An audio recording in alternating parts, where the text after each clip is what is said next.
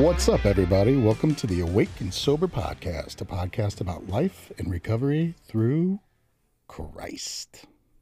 Yeah, buddy. Yahweh, Yahweh. the Lord of Lords, Yes. Jesus. Our number one sponsor. Jesus, And yes. then our number two sponsor is Tactile Turn. tactileturn.com.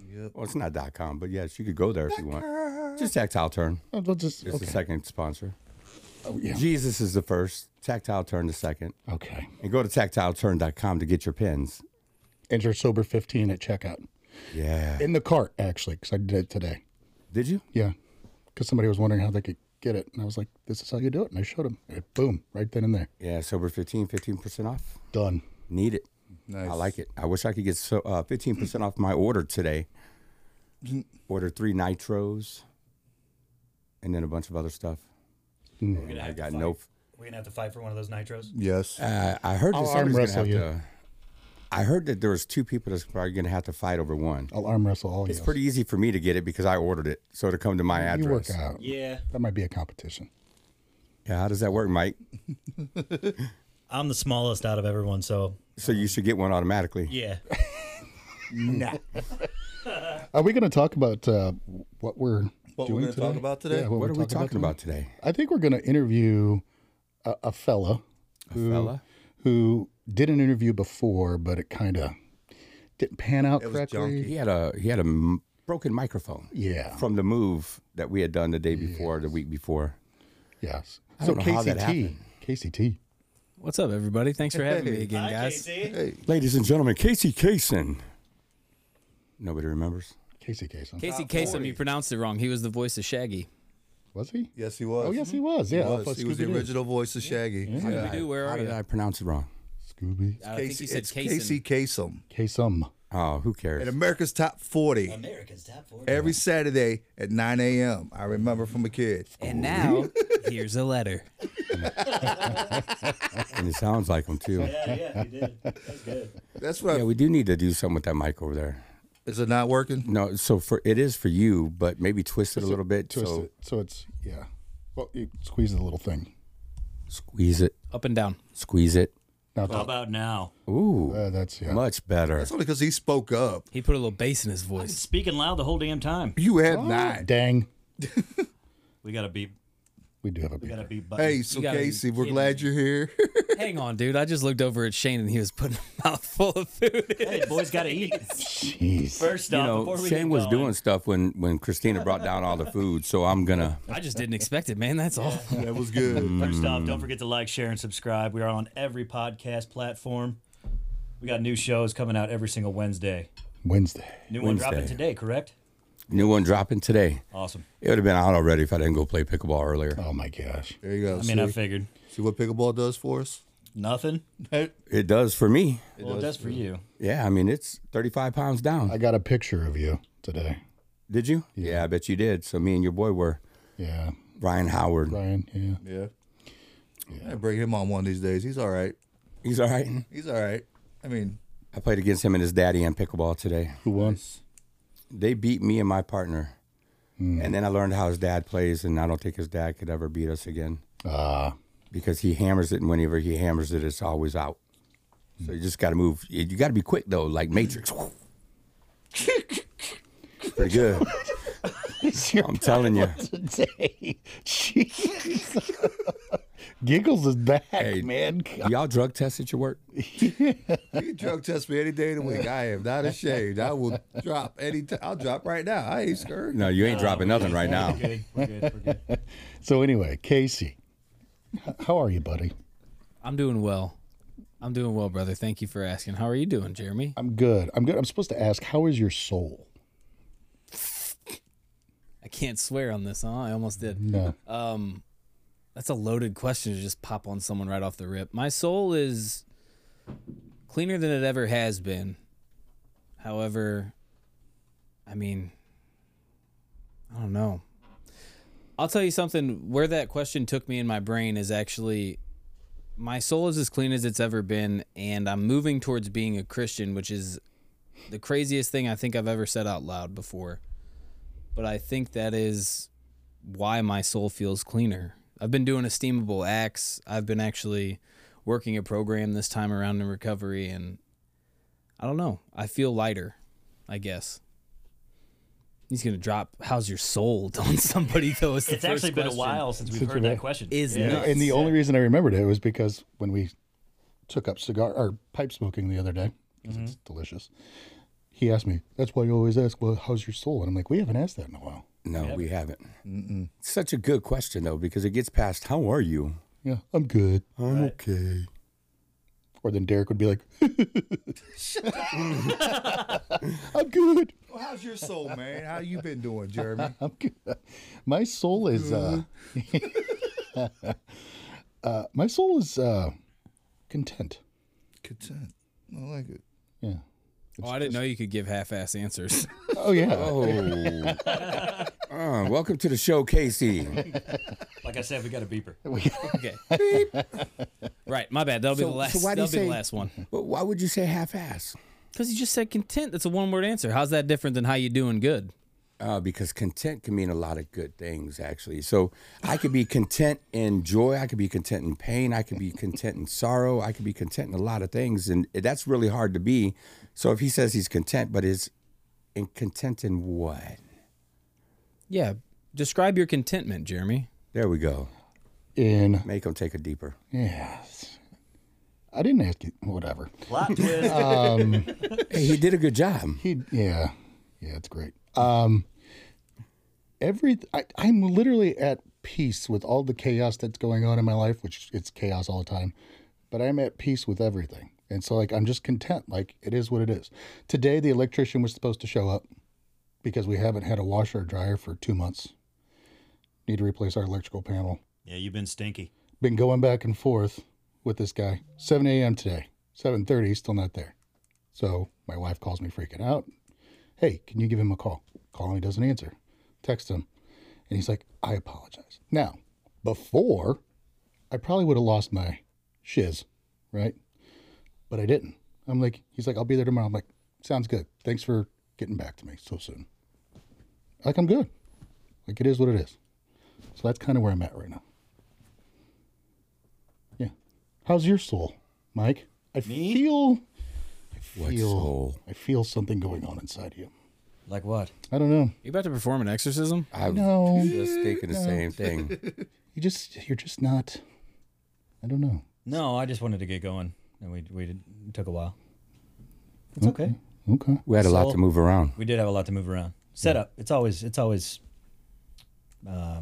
difficult when you're adding new things, and But soul wise, the last few weeks have been really, really tough.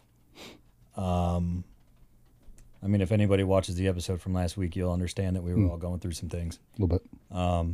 But I'm getting to a point to where I'm coming out of that kind of downswing where I wasn't doing the right thing, and my soul was definitely paying the price.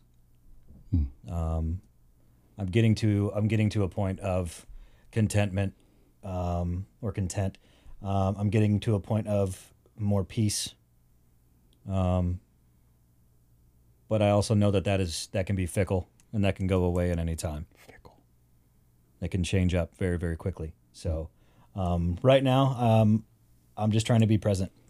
I'm trying to take it all in and not freak out. You're doing good. Thank you. Mike's been thumbing a thesaurus lately because yesterday he took me to work and it was foggy, dreary out, and he goes, "What a doldrum of a day." So You looked up the word. Clearly, He's looking up TikTok videos of big words. I don't have TikTok. Webster's Chinese relevant word of the propaganda. day. I don't have that. No, it's a doldrum. It's dark and dreary. Doldrum. So did you need to say both or all those words? No, I just said what a doldrum of a drive. It's gross. I can't take you seriously. I was taken aback when he said it. He even went. He goes, I got stunned. Wow, that's like a perfect word for right now. That encapsulates this day beautifully. Yeah. So, Absolutely. Giggles, how's your soul? Content. Come on, get off. No. This is for real though. Like, I don't want to just be like, I'm good and all, but I had a tough day yesterday. Like, dude, I broke. I'm not gonna lie. But then something was said to me, and the way I took it, and I come to realize they were right, and I need to start looking at it more like that. When things go wrong with what I do in my position, I feel like, man, what could I have done different? What could I want to keep blaming myself, but a lot of times it's not my fault. It's not how I presented it. It's not how I carried myself. It's just, I don't want to be like the person on the other side of that phone's a jerk, but sometimes it gets to be that way. It's not always my fault. It ain't my fault. I don't have to blame myself. I don't have to take it out on myself. I don't have to feel bad because somebody didn't get approved. I'm not there to sit there and hustle somebody and stuff. It's not my fault. And ever since I took that in, and I just become more content with what I'm doing. It ain't my fault. I do that. No, I'm just kidding. About time. Yep. Pastor About Shane, time. Yo. You ain't getting out of this. How's your soul? Man, beautiful.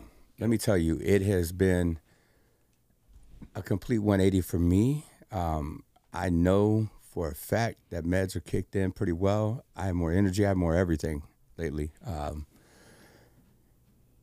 It's back to being a wonderful life.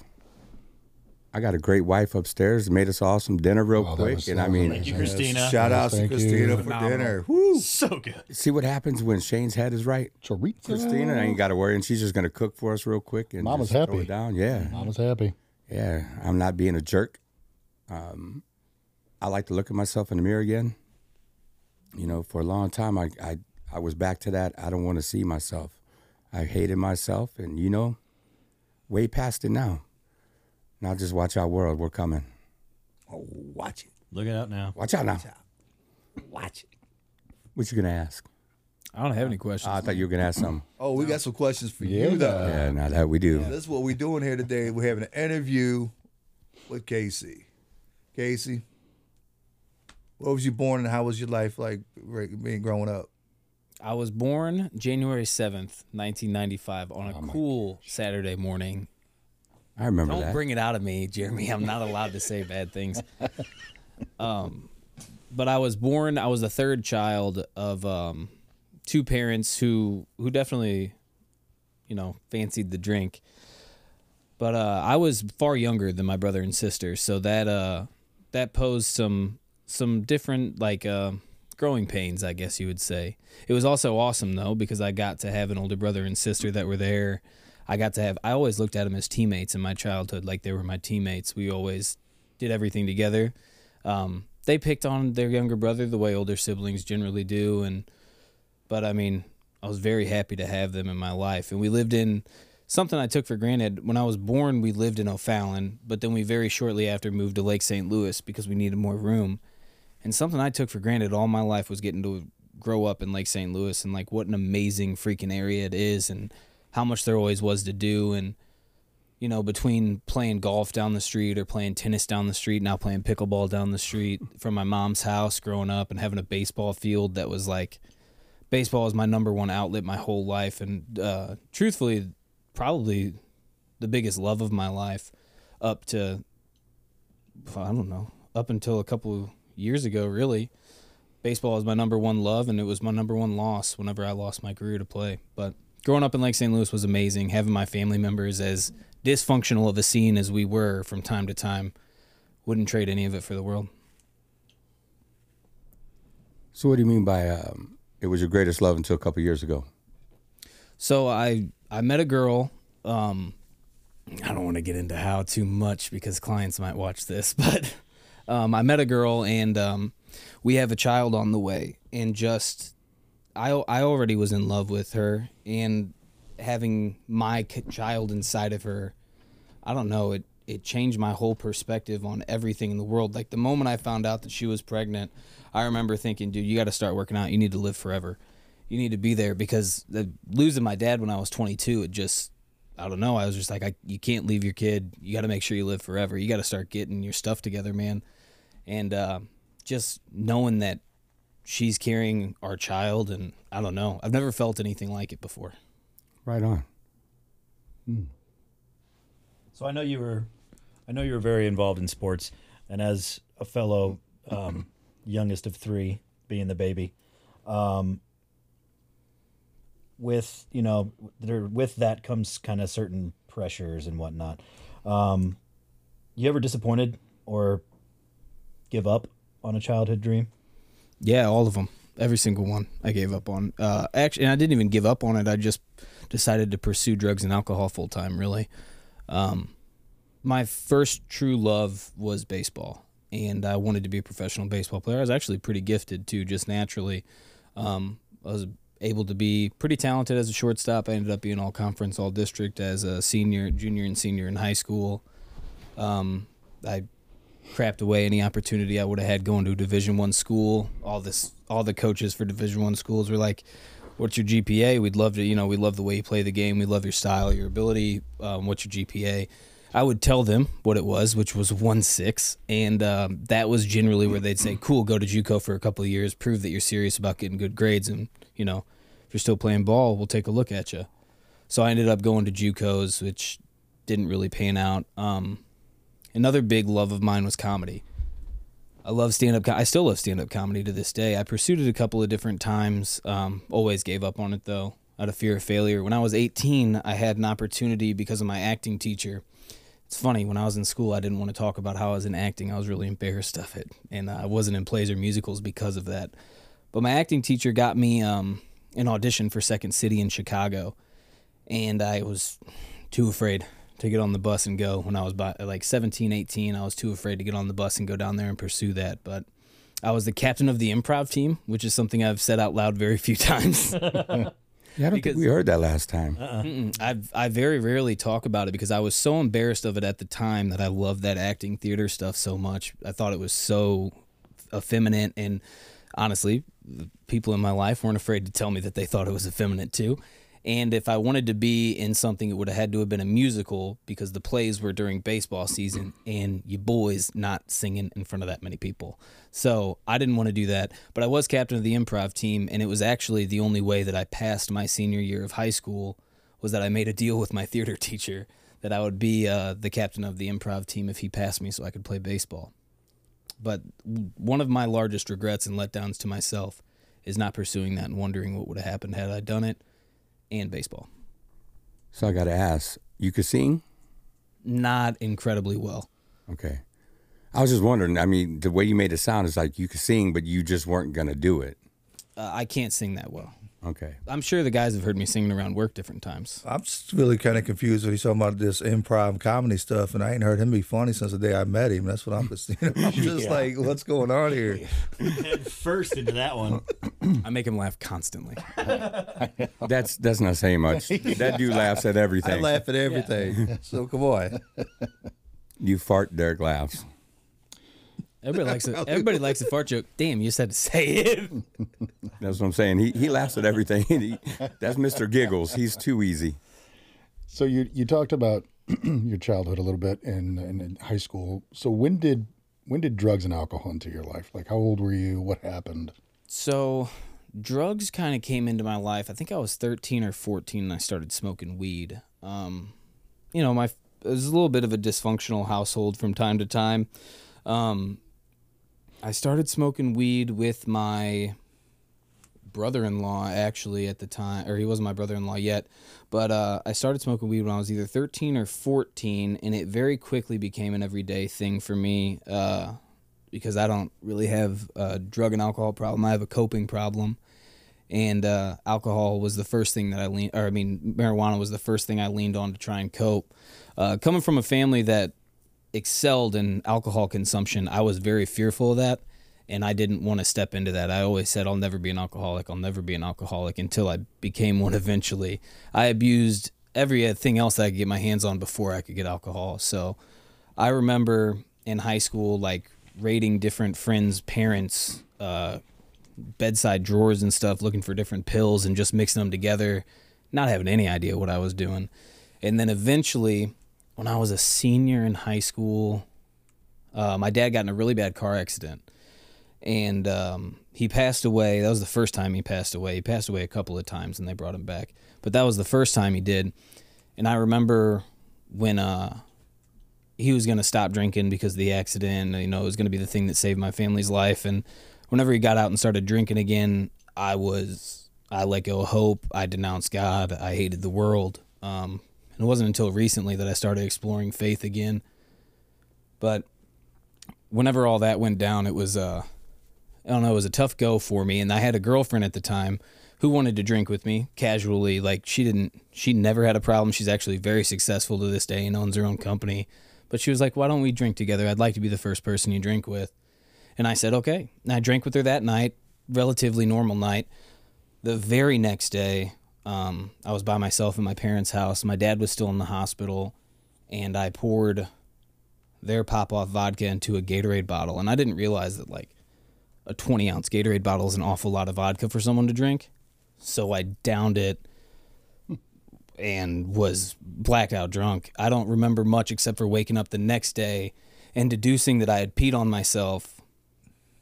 And it was because I pulled down my pants outside on the side of the house. I didn't want my parents to know, or I didn't want my mom to know I was drunk. So I pulled down my pants on the side of the house and went pee, but I forgot to lift up my shirt. So I peed all over my shirt and slept in it. And I cracked that code when I woke up. I drank alcoholically almost immediately. And it was to cope with some difficulties in my life at the time. I wanted to say thank you for bringing up the fact that, you know, your dad had passed a couple times, because I really got, you said it was your senior year, and you just said earlier that you were 22. So I'm like, dude, what? Yeah, Nobody else caught that? He was resilient. He passed away a few times. And in fact, the last time when they were like, hey, man, you really need to say goodbye to your dad, I was like, I've done that a couple of times. You guys are going to save him. Don't worry. You'll fix him up. And he actually had gotten an opportunity to, I didn't realize this at the time, but when I was 22, the last time I took him to the hospital, he actually was saying goodbye to me as I was going to get him a wheelchair. He knew he was dying, and I had no idea. I was like, they're going to save you. Quit being weird. Don't talk about your feelings towards me. We're going to be fine. But then whenever I came back with the wheelchair, he was gone. And his last words to me were, Casey, I love you. I'm proud of you. Take care of your mother. And I was just like, whoops. What are you talking about? You're going to be fine. We're going to be fine. And then when I came back with the wheelchair, he was just comatose. I never got to talk to him again. But I got to have that moment with him, which is something that I am very, very grateful for. It is not a good way, but a good way. Yeah. It was, under the circumstances, I think it was the best thing. Yeah, but a lot of burden to leave you with too, though. Yeah, and I carried that. Yeah. I carried that an awful lot. I wasn't always the best at being there for my mom. I lived with her all the time, but, you know, that was an active addiction. When my dad passed, I really put my foot on the gas pedal. I remember that night I had taken quite a few alprazolam or something. I don't know, some goofball benzo. And I had taken quite a few of them, and I had drank 2 pints the night that he passed, and I was on my way home in my sister's old green Saturn. It probably had expired plates. I was driving like 90 miles an hour on the way home, and I got pulled over by a cop drunk and on Xanax or whatever type of benzo it was. And my sister came running after them because she knew. So she was running after the cop, and she was like, no, please don't. Our dad just died. Our dad just died. And the guy just poked his head in the window and said, drive home safe. Keep it under 70. Wow. Pretty lucky. Where were you at? St. Peter's. Where were you? That's a double wow then. But yeah, because I'm like, you said keep it under 70. Where was Yeah. you driving at? I was driving on Highway 70, headed west in about at the 370 exit. And your sister was running down. She ran Running down the highway at 70 miles an hour. She, 90. her and her husband at the time were behind us, driving Okay. in the other car that they owned at the time. And Krista got out of the car and started sprinting at him. Okay. And I was like, "You're gonna get shot, lady." That's what I don't was like- thinking. Yeah. Dun, dun, dun. Right.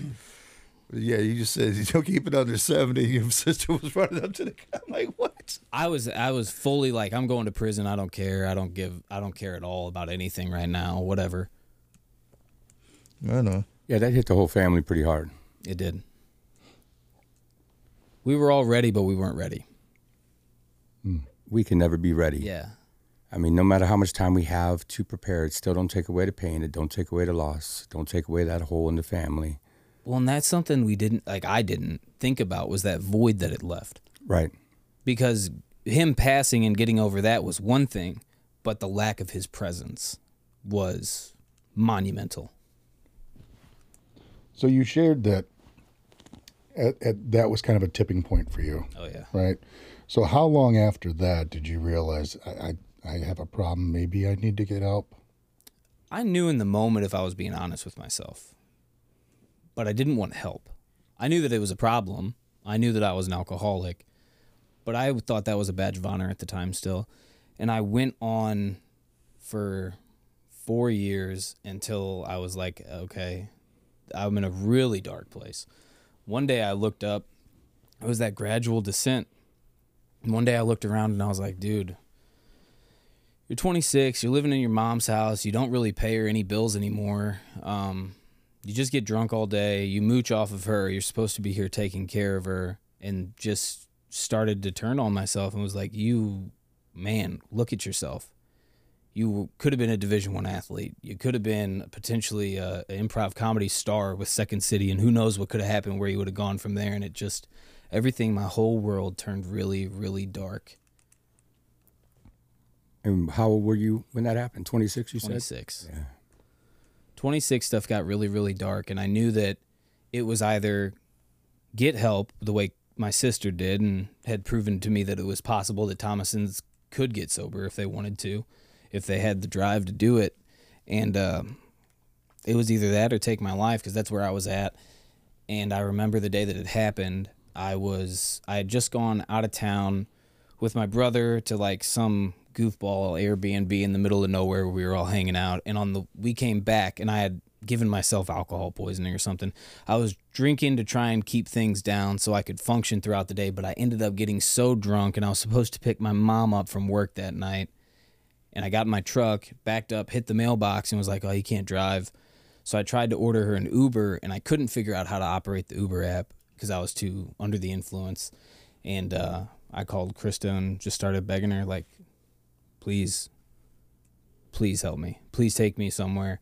She actually got a hold of Shane that night, and Shane found a way to get me into the aviary, which they can't get rid of me now, man. I've been there. Well, that was the first time. I didn't stay sober that time. That one didn't take. I wanted That one didn't take. So that one didn't take, or Casey didn't take? Yeah. Which one is that? Well, I didn't want to be sober. I wanted to learn how to control my drinking. I wanted to pick and choose still. Like, I wanted this stuff of recovery sounded really nice. That stuff sounded weak, and I didn't care about that. I didn't want to do that. I wasn't willing to do that. I didn't need to do that. Did it sound weak, or did it sound too hard, or what? Well, it was way too hard, but Casey would say that it was weak back then. Just so that way you could cover yourself? It's soft, it's stupid. Right. I don't need that. That's for weak people. I don't need help. I can do this on my own. Wrong. And then, Way wrong. I learned a couple more times, too. That you Yeah, I was can't about do to it that say, way. there was probably a couple more times in there. Oh, yeah. How many times? I've relapsed two times after leaving, or 2 times after leaving treatment. I've tried to get sober a lot of times on my own, just different little run-ins with it. Right. And then I would pick and choose, okay, well, I'll still do this. Okay, well, I'll still try and use this. And the last time that I relapsed was August 27th, 2022. Was my last, like, relapse, I guess. I was working at the aviary at the time. I went from being a recovery coach to then moving to being the brick house manager and being in charge of the sober living house. And then I went to admissions. And I had stopped going to meetings entirely. I had never gotten a sponsor throughout that time in recovery. Entirely stopped going to meetings. The only thing that I was getting from my recovery was from counseling the guys at the brick house and running groups at the brick house. That was my only engagement with recovery and how I was filling my cup in any way. And then I moved to admissions, where I was at a desk all day, which I hated. I hate sitting at my desk now when I have to. I even went on a walk with a client today, so I didn't have to sit at my desk for a one-on-one. Smart move. But I went to admissions. I didn't enjoy the job very much. It just wasn't for me. And it's nothing against admissions or what they do. They're great at what they do too, actually, at the aviary. And it just wasn't for me. I didn't enjoy it. I enjoyed talking to other addicts face to face and trying to help people get through things I got through, or troubleshoot stuff with them, help them get where they want to go. And in admissions, I just wasn't doing the same thing. Then I helped. So I'm moving out, right back to the callback to my dad saying, take care of your mom. I'd been living with her up to this point, and now I'm with Brianna. I'm ready to move out and move in with her and start our life together.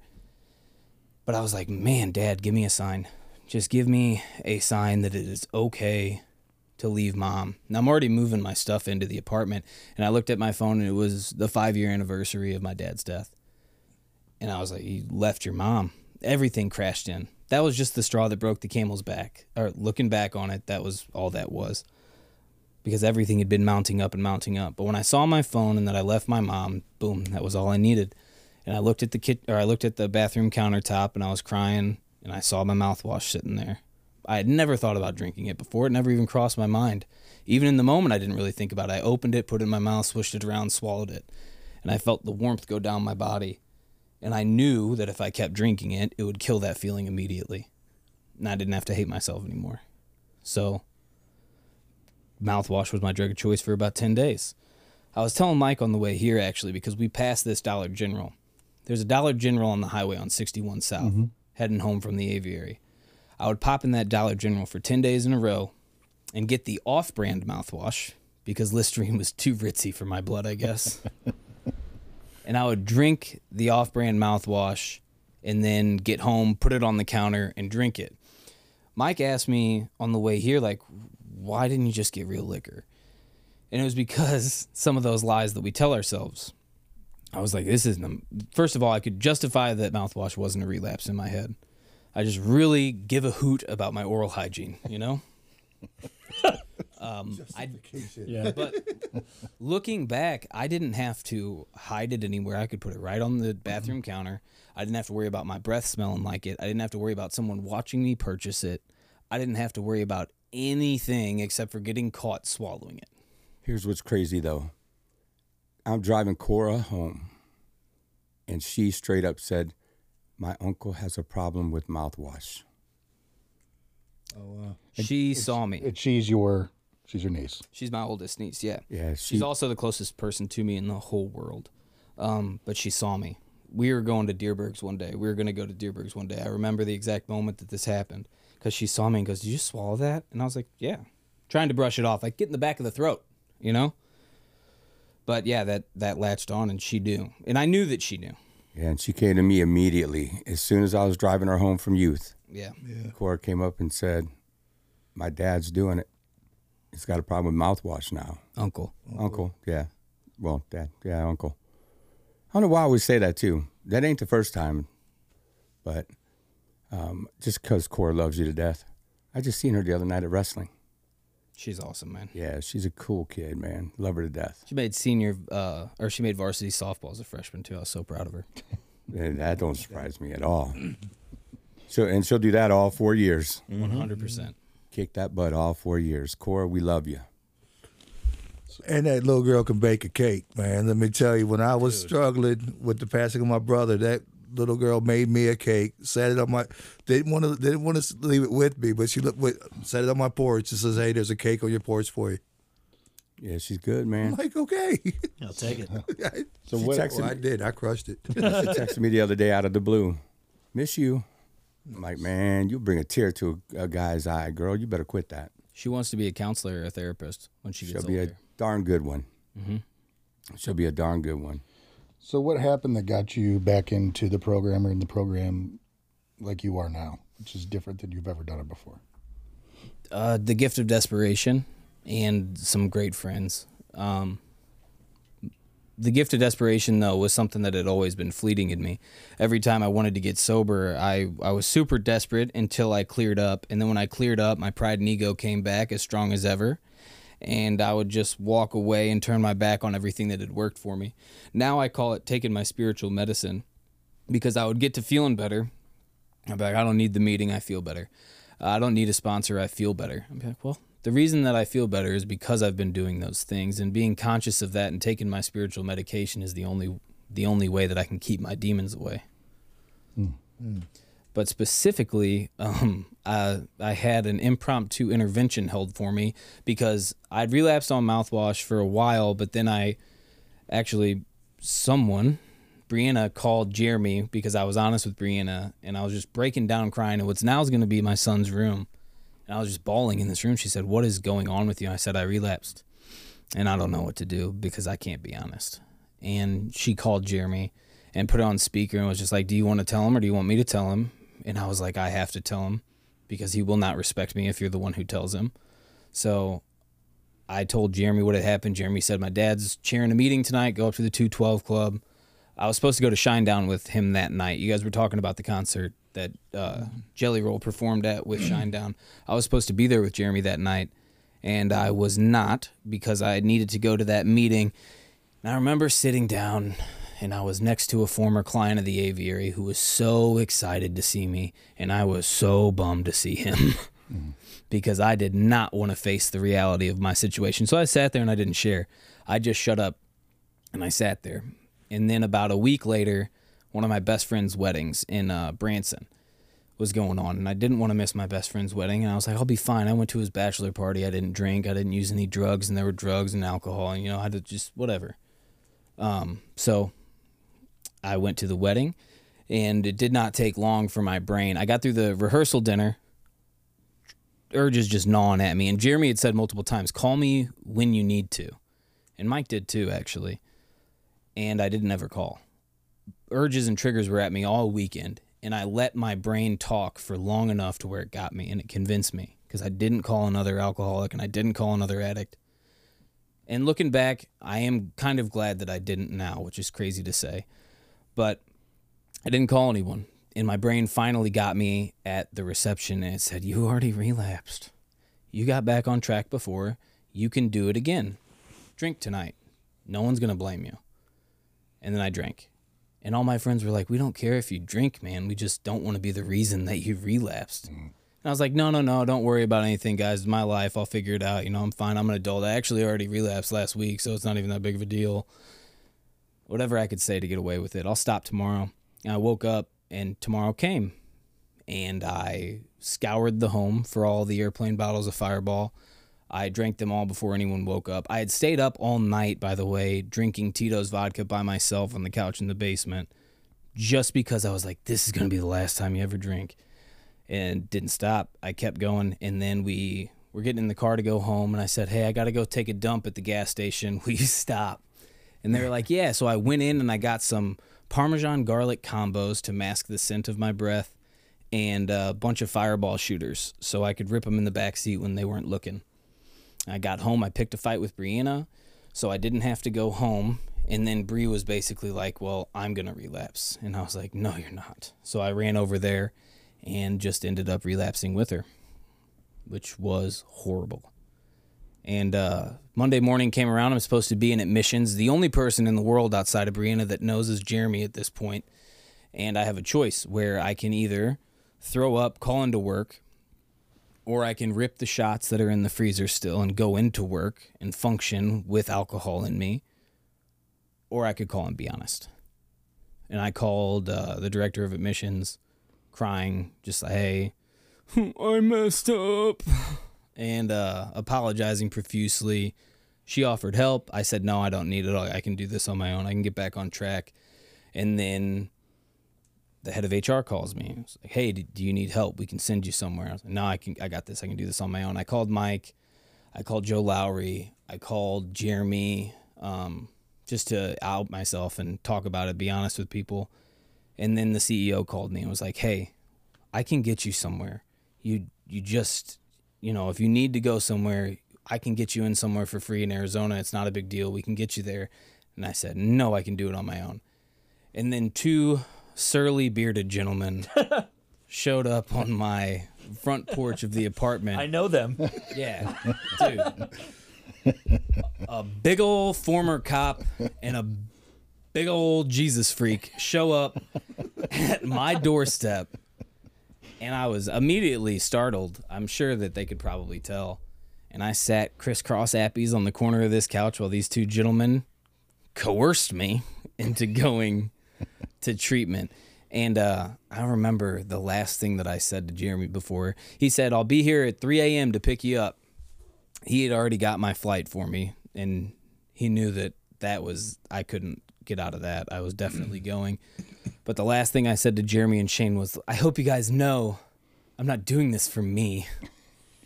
And Jeremy looked at me and goes, yeah, I'm not proud of that one. It is true, though. Jeremy looked at me and said, I don't care why you go. You'll remember why you're there when you get there. And he was right.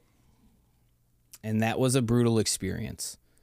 Through and through, it was the most humbling experience I've ever had in my life for a lot of reasons. I used to teach a lot of the stuff that they were telling me in this place. And it was very humbling to know that I'm not immune to anything. I'm not some white knight on a hill that can just save other people. I am someone who needs to take a spiritual medication every day to be good to anyone in my life. I believe we hit below the belt that night too, Oh, we did a little. because I used Carson and Cora for sure. We definitely did 100%. that. You had to. Yeah, without a doubt. I didn't care Whatever it what we takes. were gonna do. Yeah. We were gonna throw low blows, and we're gonna. And so last week when you were talking, Mike, in the episode that's getting ready to come out, and they said it, like the Kool-Aid man, they'd come busting in the door. Oh yeah, Oh, yeah. just have us show up at your house. That's all you need. I didn't know Kool-Aid Man had a beard. I remember does now. thinking, I remember that night very well. And I remember thinking, this isn't the Casey I know. And then what it reminded me of, and I think I talked to Shane about this, like that's how I acted. Because I was not like you weren't the kindest soul that night. No, I was furious that you guys were there. Oh yeah. It was I was great. written all over your face. And I was like, man, that would have been the same way I would have responded. See, I'm proud of you though. You stuck around. Yeah. I jumped out of a car when they came to do it at my house on my way to treatment. I'm like, here, let's go. And then I just jumped out of the car. Not today. Not today, Satan. So I'm proud of you because so many people try to walk out. I mean, we wouldn't have let you walk out the door, but Yeah. so many people try to walk out and walk away. And you sat there and took it because you know you needed to take it. I had an understanding at that time that if I walked away from you guys, I was walking away from the aviary. I was walking away from all the progress that I had made over the last year and a half. Even though I hadn't worked the program, I had grown a lot through that year and a half. I was going to walk away from all that. I was going to walk away from the aviary. I was going to walk away from my friendships with you guys. I was going to go straight back to being that miserable guy. Bree wasn't going to have me there. I was going to go back to my mother's home and transport myself straight back to my original rock bottom and then descend from there way further. So, yeah, you guys got me. You guys ended up, truthfully, I was not going to get help. I was going to try and do it on my own, and it was going to be to no avail. Yeah. So you've talked about, relationships with friends and some of the people that did help you, right? What would you say, what is your experience, with addiction and recovery, obviously? What advice would you give to someone or the loved ones of someone still struggling? Let them hit their bottom. It's going to be hard. It's going to feel borderline impossible especially if you love them. But you can't be the safety net that keeps them from hitting their rock bottom, because you will keep them sick forever. And you will be a reason why they are sick. You won't be to blame. That's not what I'm saying. But you will act as a net that catches them before they hit their rock bottom. You'll have a role in it, though. 100%. Yeah. Yeah, I think that was one of the greatest things I ever heard, and we talked about it at your last interview, was let them hit the ground first. Yeah. You could offer them a hand up afterwards, but let them hit and bounce a couple times if they need to. It'll be all right. Yeah, It'll be let okay. them try and start getting up on their own. Yeah. And you could offer a hand. Don't bend all the way down. Let them still reach up to get you. Or you could just be from the corner. Here's how I got up. Put your right foot down. It's kind of painful though. We call it making the world small, right? Make their world small and make them see that they need to change. Yeah, and that made me respect my sister more than probably anything. And she's done a lot of things. She's overcame a lot of things in her life. She's done a lot of very respectable and commendable things throughout her lifetime. But her little brother, and I know how much she loves me, and she, to a huge extent, played my mother's role in my life, half of the time. Mm-hmm. So watching me descend that way could not have been easy. It couldn't have been easy to not get in there and say something well before she did, especially with how mean I was to her when she stopped drinking. And she just sat back and waited and waited. And it was the absolutely right thing to do, because if anyone tried to tell me what to do, it was going to be bad. But specifically, if Krista did it, it would have created so much separation between me and what she wanted. So she sat back there and she watched me descend for years. And she was so happy when she called that night, the first time that you went in. She was, hey, he's going, get him. And I said, cool, let's do this. Yeah. So She was not so stoked the second time. She was not. Especially when they sent you away. Oh, she was furious. I was so drunk though, and I was, oh God. I was heated too, though. Yeah, they turned me away. But I remember walking up like I owned the place. Like, you guys think that I'm a lot now. When I was drunk walking up to this front porch, I was like, what's up, everybody? I'm Casey. I run the aviary. I used to be here a couple months ago. I was shaking hands, kissing babies. I would have loved to have been there. Me too. I really would have. I wish we would have been on the flight. See, I call it shaking babies and kissing hands, but however you need to say it. And then the next day when I got there, even worse, whenever I came back, I was way more drunk, and it was in the morning time. And now, I don't remember what time of day it was, but people were out back playing wiffle ball, and I was like, I was a great baseball player. Let me get over here. I couldn't hit a volleyball. It was bad. And I was talking about how great I was, which is really, really upsetting. But you were trying. Yeah. I tried my best. You were that guy. And failed. I tried so hard I fell over. There was one time I probably could have And swung failed. twice and Yeah. still been early. See, now there's the comedy. There it is. Yeah. He could take this on the road. It'd be good. Can't make you laugh, huh? Man, that doesn't count, dude. I laugh all the time. So what are like some misconceptions about recovery, man, and about addiction and stepping into recovery? One misconception about addiction is that it's a choice and your loved one is lazy or they don't care enough about you. That was something that I struggled with my dad, who ended up passing of cirrhosis eventually. I just was like, he doesn't love me enough to stop. It had nothing to do with him and not loving me. It was a struggle within, and it was not a choice for him to pick up each day. That's a huge misconception about addiction. Somewhere along the lines, we had a choice, and that choice was taken long, long ago for most of us.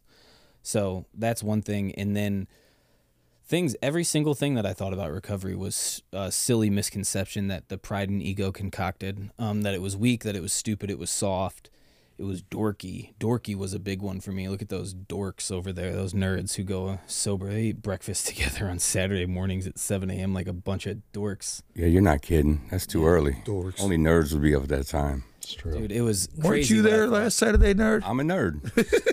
You wanted a free breakfast. Yeah. That's what it was about. And Boy was he hungry. got it, too. Did he get it? Yeah, He got it. ordered on the way. I've never seen anybody do it. Yeah, they had his food ready when he walked in the door. Do what now, Mikey? You ordered on the way. Yeah, didn't you? No. Oh, you ordered when you got there? Yeah. Like a normal person. No, you said that I wouldn't have enough time to eat it, so I made sure I ordered ahead of time. My food was there It was first. ridiculous. Thank you, Jeremy, for picking up that bill. Appreciate that. Yeah, all three of you guys owe. Now y'all owe Jeremy. Yeah.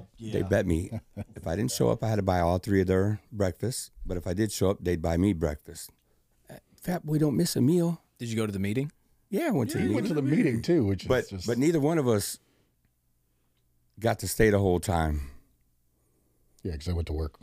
Thank Yeah, you. that's what you did. You went to work. I did. You went to work on your toilet. I did that first on my way. Is that why you showed up so late?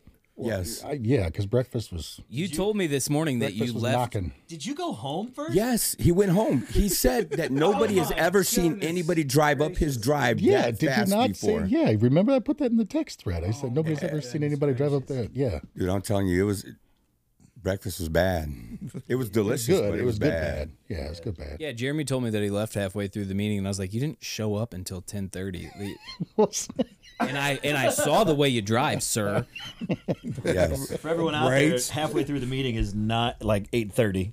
So you had a couple hours at home to really pile it on. It's a Yeah. 45-minute drive. No, it's not. Not for you. I lived it. Poking holes in that one right away. It was an hour and a half on toilet, 30-minute drive. Yeah, in traffic, 30 minutes. Yeah. So anyway, Have you ever had him pass you driving down 61 as you're driving? I doing your always thing? think it's a And this cop. guy, Yeah, but you drive like you're driving Miss Daisy. You don't count. to that being doesn't passed. matter. The way he came swerving around me in the car next to it, I'm like, dude, did you just pass me? We've had some pretty epic text battles. As soon as I see him passing me, it's So not he's pretty. dipping. It's not pretty So- at all. Casey, you got a sponsor now? Yeah, You working the steps? I am. However, I've been log jammed at step 4 for a while. Bazinga! I think we should bring him back in April. Yeah, I think so. Talk Good about idea. it. Yeah. So why logjam? You want excuses or do you want real? Now I went to real. I'm scared. I'm a little bit scared. What are you scared of? Just intimidated putting all those things on paper, and my life has had a lot of different hectic twists and turns as of late that has been giving me every excuse to take my foot off the gas pedal in different situations. Let me tell you, get yourself a tactile turn pen and it won't be so scary. Yes. Oh, did you see what you did there? Oh, yeah. like it. Shucky Yeah. ducky. TactileDirt.com. Yeah, Enter buddy. Sober15. Get 15% off your order. That will help you. Yeah, it will. I will let you use my pen, and you tell me after a day of using my pen, are you going to own your own tactile turn pen? You know what They we are should that do? awesome. You know what we should do? What's that? Maybe we should give him one tonight to send him with to start his 4-step. with. Ooh, sure. I like that. I've touched Jeremy's pin. I've picked up before, and it's like a little nightstick. It is. Yeah. And It's if dense. And if I handed you a stainless steel one, man, you're talking about a nightstick. It won't dent. Yeah. It'll dent what it hits. I bet that looks like Oh, the hey. Men in Black flasher brought my- too. It does. Yeah, it Neuralizer. 100% does. Look at this real quick. We have our tactile turn pens. You're going to leave with one Wake today. and sober. And that way you could get started on the 4-step. And I'm telling you, no fear, no nothing. Nothing's going to stop you. Just start writing. I've started it. I got right up to the point where I was about 21. I started being really mean to my dad, and I got to that point, and I was like, I just put down the pen. Do you have the workbooks? I have a workbook, yeah. Okay.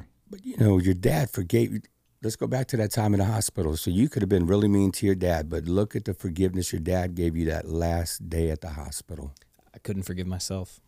But that's your problem. Dad already forgave you. Oh, my dad forgave. My dad never even had to forgive me. He never wore it. He never took it in. Yeah, Dad loves you too much, man. It's time to start writing. I'm going to go get his pen. I'm going to let you guys ask some more questions. There's one thing about this pen, too, man. Very fidgety. You guys aren't helping with the whole dork thing. Dork. I mean, Casey, I was also once like you. Why do I need one? And then I got one, and then I got another one, and now I have 3. And You can't stop. you can't stop. You can't. Yeah. They're addicts. Yeah, we are. Wholeheartedly. Yeah. Big time. This is Big time healthy. addicts. Somewhat healthy, you know? So how do you maintain your sobriety on a day-to-day basis now? Meditation has been huge for me. Prayer is something that is relatively new to me. However, I've always the first time I ever prayed was to my dad. I didn't have any concept of higher power at the time, but I wanted to get more comfortable speaking to the universe, which was my higher power at the time, and I couldn't wrap my head around that genuinely. So, but I knew if my dad could be listening to me, then he would be. So I started praying to my dad and just asking for guidance. And now that has turned into praying to God, which is, I mean, even hearing myself say it through these headphones right now is wild. A couple of years ago, I was a very staunch atheist, and I wanted to disprove the existence of God every chance that I got. And I wanted to convert people into atheism, which, by the way, if you are atheist and that's your belief system, that's wonderful for you. But don't try and convert people. It's a miserable existence thinking that nothing happens after you die. And you go to nothing. Yeah, it's How horrible. do you get created from nothing and then go back to nothing? Which is just like, doesn't make any sense. It doesn't. No, I was there too. So yeah, it doesn't. But make anyway, sense. sorry. It's a dark spot to be. It is. Yeah. Do you feel that is the spirituality angle, the God in your life? Do you think that's playing a part in you maintaining your sobriety? Without a doubt. I can tell you without a doubt that it's the foundation of my entire recovery. Faith has allowed me to have hope. And without faith, I wouldn't have hope. Without hope, I wouldn't be determined to try because I wouldn't care. I'd be indifferent to what happens. But that hope has come from my spirituality, has come from a faith and a belief in something larger than myself that I think cares I think it cares about my well-being. I think it wants me to be a good person. I think it wants me to do esteemable acts. It wants me to be of service, to help other people and limit their suffering in any way that I can. That has been the foundation of my entire recovery. I like how you kind of touched on it, that you said you were an atheist. You never put God into your recovery before. It was never in your recovery plan. No. And you tried it, and something seems to be working. Well, it's not even like something that you can just say, like, try, I don't think, because faith can't be faked. But it's something where I just planted these spiritual seeds around, and I would water them daily in different ways. It started with me believing in the universe and the way it ebbs and flows is one, and then I'd go on these nature walks and just different ways I could plant these spiritual seeds and water them. And before I know it, they started to grow. And then one day I took a Snapchat of this sunset, and I realized it was like that part in the Big Book played in my head where it says, then who made all of this? You know what I mean? Mm-hmm. And I was just said, I even made the Snapchat. It said, my relationship with a higher power is starting to look like a relationship with a God. And it blew my own doors off that I even thought it and said it. Mm-hmm. But it was true, and I felt it. And that was the first time that I felt faith honestly, in my entire life, because even when I was a kid, I didn't believe. Outside of your walk with your higher power, what other strengths and qualities have you picked up in your recovery? Patience. Patience has been the biggest one. Especially, I mean, all addicts struggle with the quick fix, instant gratification, and things of that nature. But patience was one of my largest obstacles in recovery. It was something that I lacked tremendously, and I've been able to work on that. In fact, it's one of those things that I pray and meditate for, is for patience, because I lack it. I have it with others in spades for the most part, but I don't have it with myself, and I don't have it with the people closest to me generally. So that's something that I really wanted to work towards. No, it's just a little funny joke. You know, they tell us don't ever pray for patience, because God won't give you patience, but he will give you something to be patient with. And that's exactly what has happened. There's a lot of opportunities. Well, and like without my higher power, the things that happened last week. So I was supposed to be on the podcast last week, and the day that I was supposed to be on the podcast, my truck broke down. Whenever I was on my way home, or was that Wednesday that my truck broke down? No, last week was. No, it was Tuesday that my truck broke down. Yeah. And then Wednesday, yeah, okay. So Wednesday was the day, but Tuesday my truck broke down. I'm probably not going to be able to afford to get it fixed. So it's, that's awful. My son's going to be here in about 2 weeks, and I don't have a vehicle right now. So I have to figure out what I'm doing with that. Breeze had some issues with the pregnancy thus far here and there. Nothing serious. Everything looks okay. But just some different things where we've been in and out of the hospital a lot of different times. So my life has been very stressful, but I've been able to manage it. Like, nothing has been unmanageable. Even in flashes, it'll feel unmanageable really quickly. When my truck breaks down, I'm on the side of the highway, and there's a gas station a half mile behind me. It feels unmanageable in that moment. But then I pick up the phone, and I call Jeremy, and I tell Jeremy what's going on with me. I tell him what I'm thinking about, and he tells me exactly what my gut's telling me. Don't do that. What's it going to do? And I know what it's going to do. The first thing is going to be I go up to that gas station, I drink. The next thing is going to be jumping in front of one of those cars is going to sound like a great idea. Because that's where it takes me every time. Mm-hmm. And it takes me there faster each time that it happens. Without my higher power, without my friends in recovery, and without leaning on other people and my sponsor, I called Jeremy, I called my sponsor. Mike passed me on the highway and called me. I talked to my mom. I talked to Brianna. I mean, a couple of years ago, I would have relapsed. With little doubt in my mind, I would have relapsed. Yeah, it's amazing that you utilize your tribe and that people were there for you. And it's a lot of times we don't see that, but you saw it and you used it. So that's awesome. Last thing, I just want to know, what message of hope or inspiration would you give to those still suffering with addiction, or maybe to the families of those still suffering with addiction? It's possible. And not only is it possible, it's actually probable if you do it. And it's as easy as doing it, but it's also as hard as doing it. It is difficult. It is uncomfortable work. But that's what you came to do.